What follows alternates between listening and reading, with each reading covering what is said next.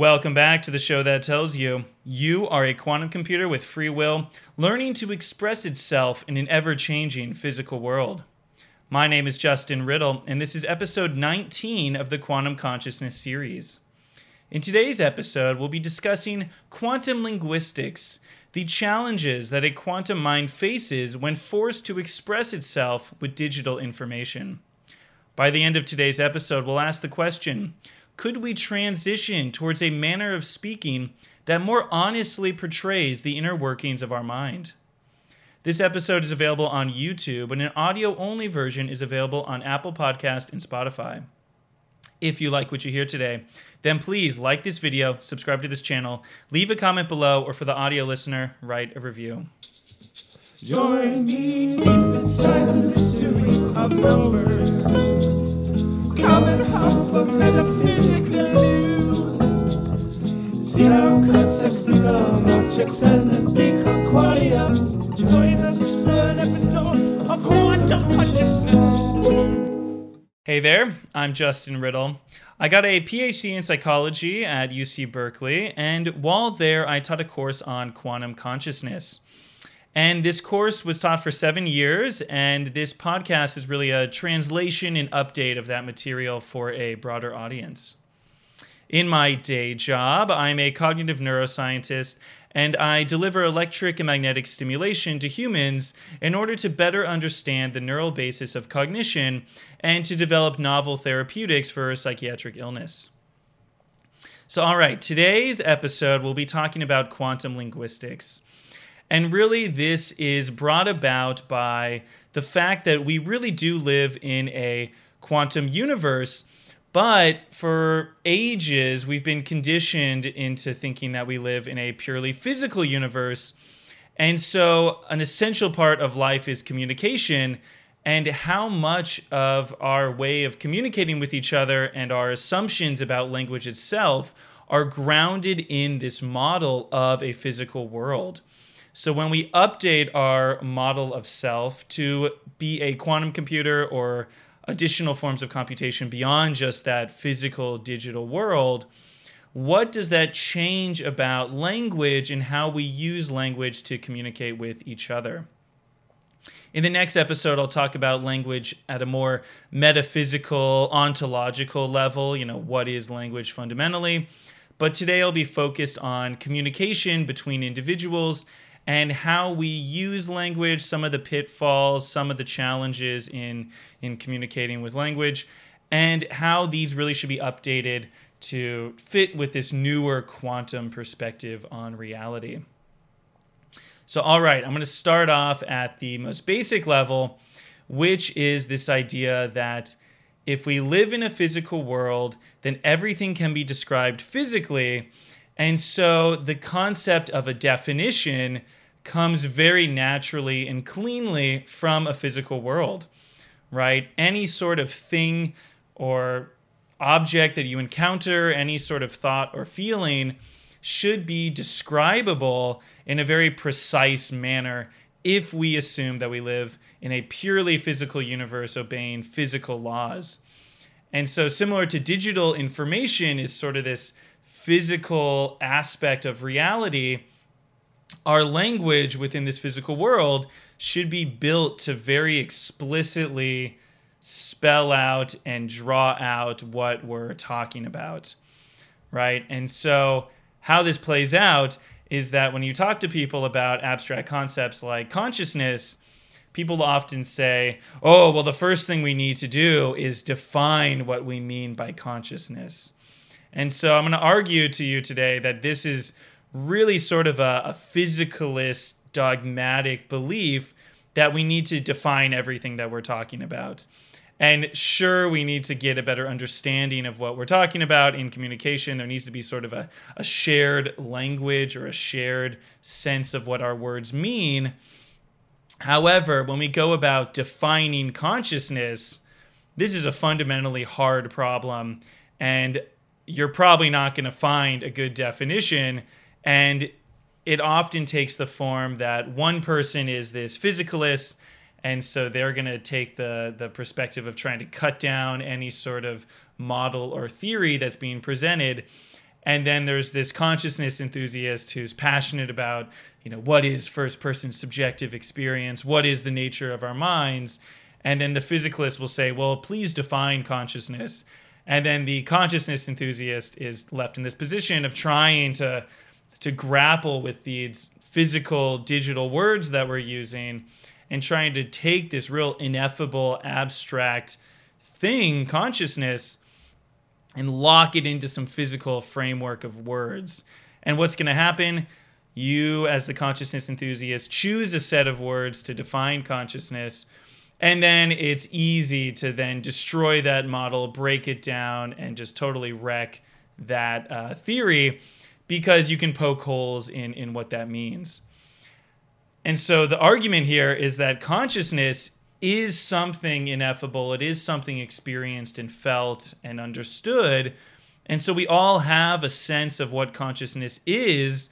We're in it, we're experiencing it.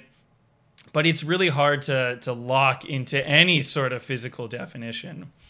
I think another good example is free will, right? If you have two people debating and one is on the side of defending free will and one is on the side of arguing against free will, it's really easy to say, all right, well, define free will to me. And then no matter what definition you come up with, it's probably going to be inadequate, and it's easy to knock down that definition. And it's really hard to even define it, So in this argumentative discussion that I'm framing to you as occurring, there's this combativeness, this antagonism, and one person is forced to create this definition to basically create an entire model for what free will is, and the other person can just sit back. Once the model comes out, you can wipe out the model with some arguments. It's much more difficult to both sit with the concept of free will and then reflect upon free will to talk about free will.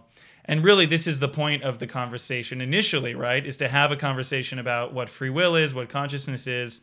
And so in defining it, you're just already having the conversation about consciousness, about free will. And so this insistence that we need to have a definition, to me, seems to be a sort of a fallacy around the way that we're engaging in a discussion, because you're forcing this sort of physicalist framework of define this thing explicitly to me, and then I won't even engage with you in discussion until we have this really rigorous definition. But then the creation of that definition is the conversation you wanted to have in the first place. So it's this weird, if you have a good faith conversation, you're going to have that conversation about free will, about consciousness, what is it, what does it mean? But if you're having sort of a bad faith conversation, one person is going to force the other to define something and then knock it out, right? And so I think this really brings up this concept of taking the map as the territory itself, right? This is kind of a common expression where you have a map of what free will is, a model of what free will is, and we don't want to mistake that model for consciousness itself. And clearly we want to build as good of a model as we can, but just because a model fails to account for consciousness doesn't mean that consciousness isn't real, or that it's, that it's a fallacy to even talk about consciousness. It's really that the territory and the map are distinct things. We need to always acknowledge that our words are digitized, they're physical, they're subject to a number of limitations inherent to the physical world. And if you engage with this theory that your mind is a quantum computer, we're living in this quantum universe, and there's a lot more going on under the hood that kind of defies these simple digital framings, then the territory of consciousness or free will is really deep. And to then get hung up with the map that we're creating to capture or navigate that territory is sort of a self-defeating process, right? So it's, sort of repeating myself here, but it's easy to knock out a physical map of what the mind territory is without actually engaging with the territory of what that mind is. All right, so that is the struggle with definitions. We need to define this. No, we don't need to define this. We need to talk about it. We don't need to sit around defining everything. We can figure out what our words mean and where we're coming from with our different experiences, but let's not just spend our whole time like arguing about definitions, right? Let's have a real conversation. In line with that is this, I feel like it's this very modern sense of definitions, and this comes from this physicalist framing that really emerged in the scientific revolution, the industrial revolution, when we started really thinking of things in a very mechanical way. And so another fallacy that's really built into this definition is fundamentally the dictionary. The dictionary is a lie. The dictionary is a social construct. The dictionary was only invented about, I think it was the early 1900s. Before that, it was accepted that words had this fluidity to them, this meaningful association. And then to get hung up on dictionary definitions of things is quite confusing, because it's an effort to sort of ground each other into a shared definition, but at the same time, the dictionary is a social construct and it really is subject to evolution. And so the dictionary, you'll note, the definitions actually get updated and changed, and there's a board at each of these major dictionaries. There's a board that sits there and they'll update the definitions of things, right? And so I would argue to you that we really need to think of the dictionary more like Wikipedia or some sort of like system of knowledge that's definitely evolving. And so we need to, take with a grain of salt these definitions, because they're just created by other people. It's sort of this consensus reality, and it's subject to all sorts of biases of who's on the panel controlling what definitions make it into the dictionary or into Wikipedia and which ones don't. And it's sort of this ongoing evolution and debate. And so I think from a physicalist world where we think that, we can just go in and define everything and we'll create all of meaning from these simple definitions. And like I talked about in a previous episode, Gödel's incompleteness theorem really, threw a wrench in the machine of first order logic, where we tried to define all of mathematics using these simple propositional, logical, rational ways of thinking. If this, then that. This is true, this is false. If this is true, then that other thing must be false. When we really lock ourselves into this true-false binary and this if this, then that framework, there's an incompleteness there that's foundational and fundamental.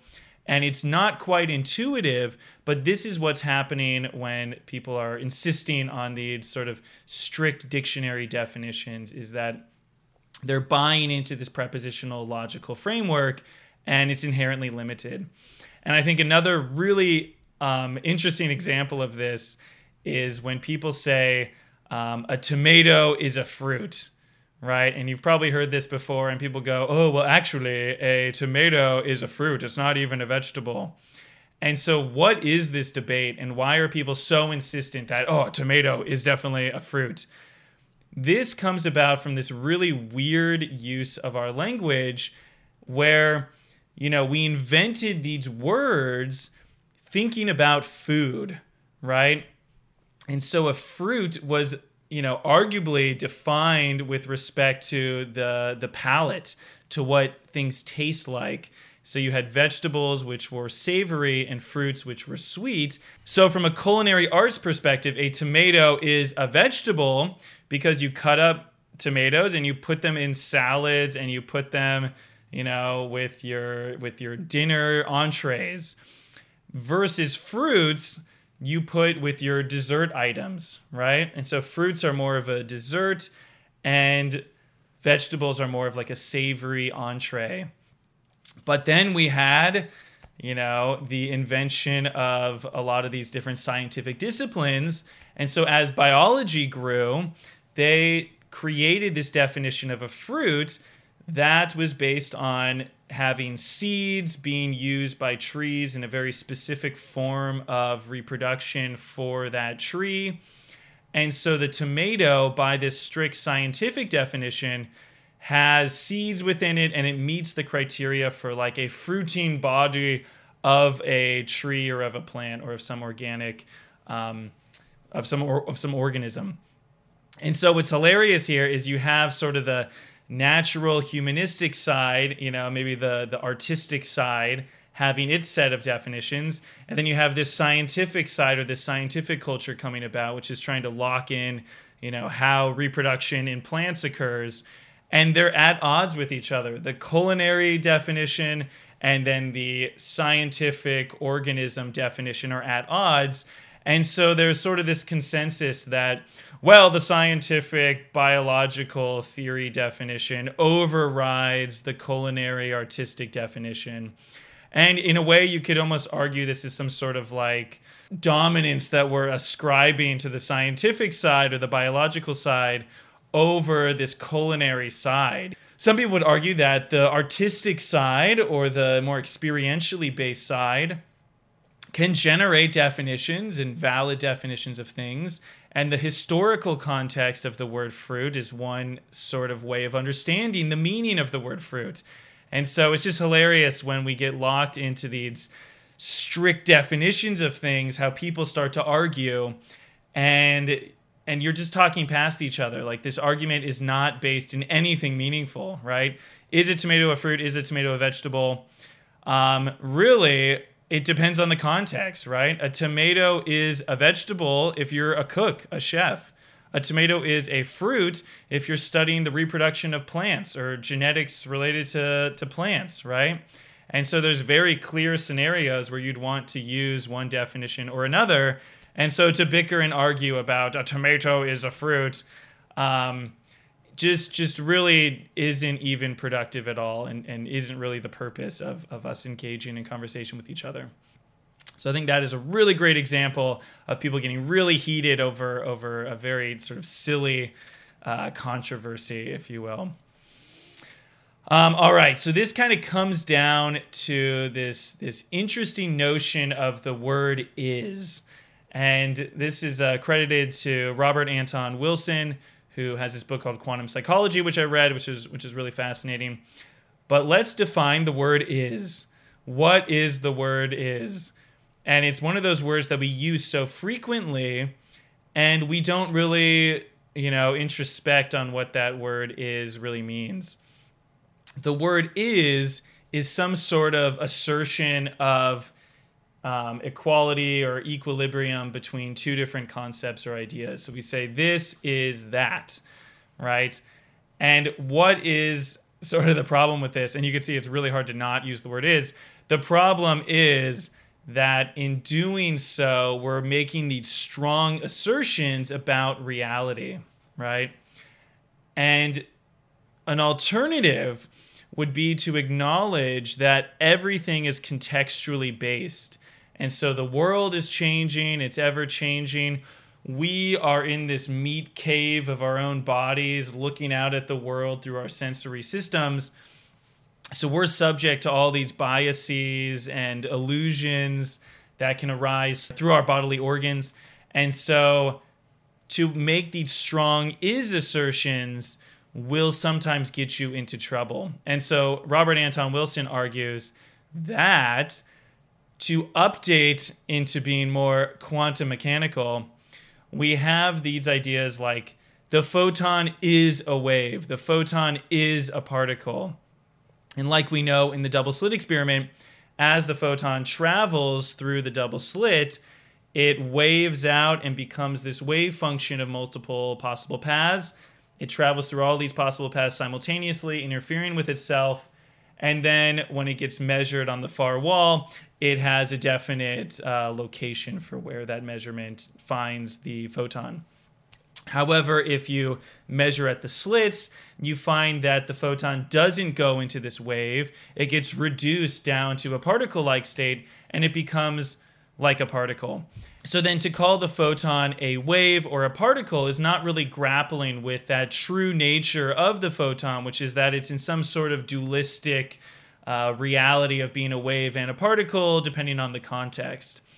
And so when we make these strong is assertions linguistically, we're opening ourselves up to making this strong physical assertion fallacy where we're saying the grass is green. What's the problem with saying the grass is green? Well, when did you look at the grass? Were you wearing sunglasses when you looked at the grass?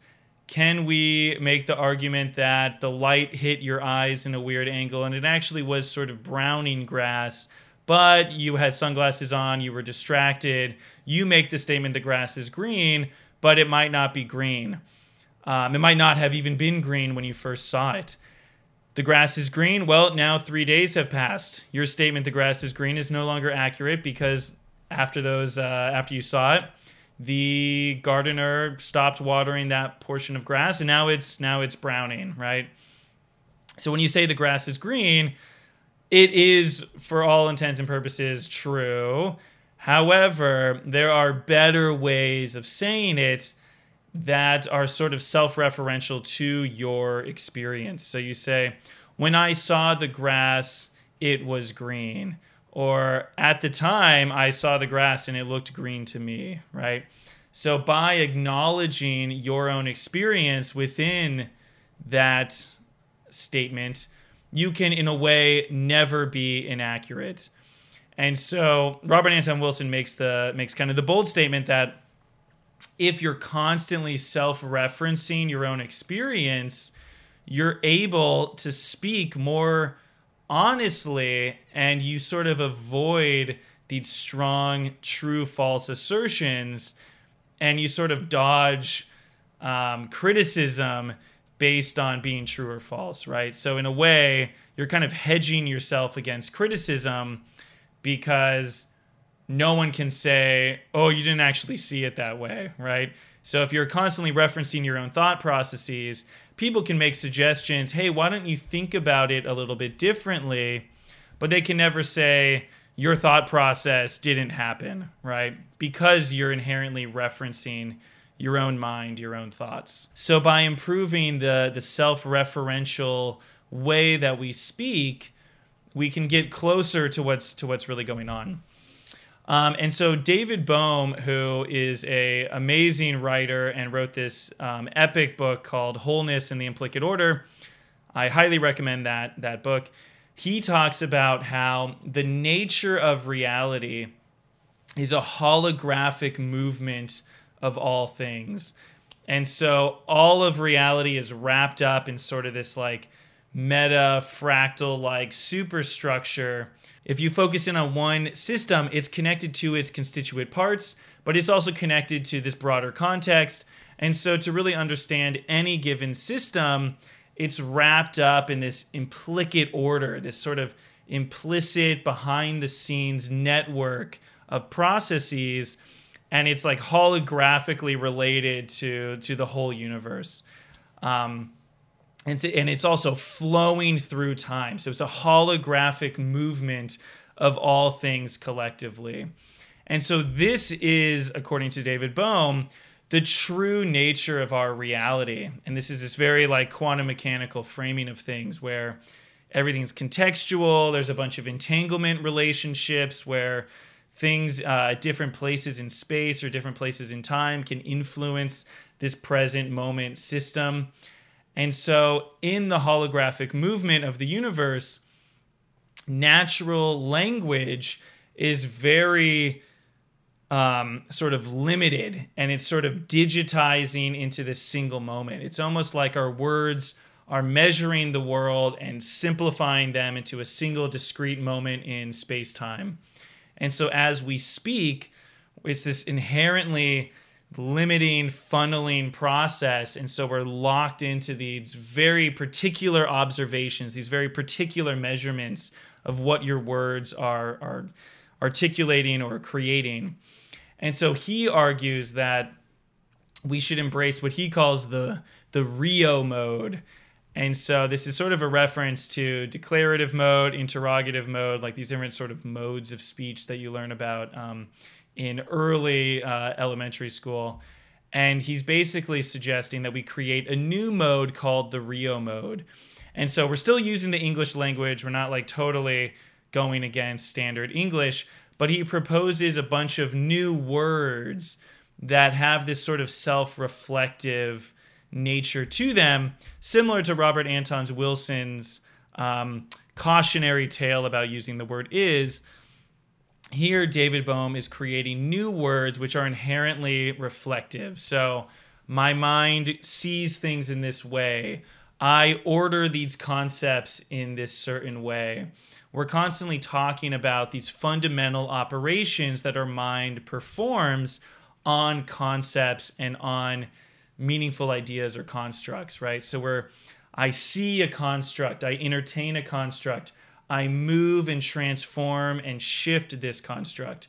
I take two mental constructs and I blend them together and I organize the similarities between these two different constructs, right?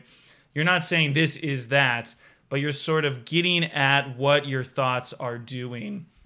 So what I really like about this is it's kind of an inherently introspective way of speaking. I'm skeptical that this is really going to catch on and people will start using the words that David Bohm proposes. However, I think to speak a little more reflectively, referring to how our mind is creating the ideas that we want to talk about, that would really add, I think, a lot of clarity to conversation, right? So David Bohm says we're not really ever going to be able to articulate the holographic movement of the whole universe, but we take our physical domain words and we try to map them more explicitly into the mental world or into our mind's domain, and then our words can more accurately convey the mental processes, which are what we're attempting to communicate between individuals. So I think this is a really cool take-home message right here is, can we learn to communicate where we more honestly speak about the way that we came to the observations or came to the epiphanies that we had, and then by doing so, we can more effectively convey that meaning between individuals. So if you're trying to talk to one of your friends about some idea you had about free will, instead of saying things like there is free will or this is how it is, you talk about the cognitive process. What was that process by which you came to that understanding or you came to that vision of what you think is going on with free will, right? And so by going through those motions, we can get closer to approximating our own minds, and we can have a more meaningful conversation with another person. So I'm going to leave you on that for today. And then next week, we'll be talking about what is language fundamentally. And I'll make the argument that linguistics and language is not a luxury science only for humans who have, what we consider language.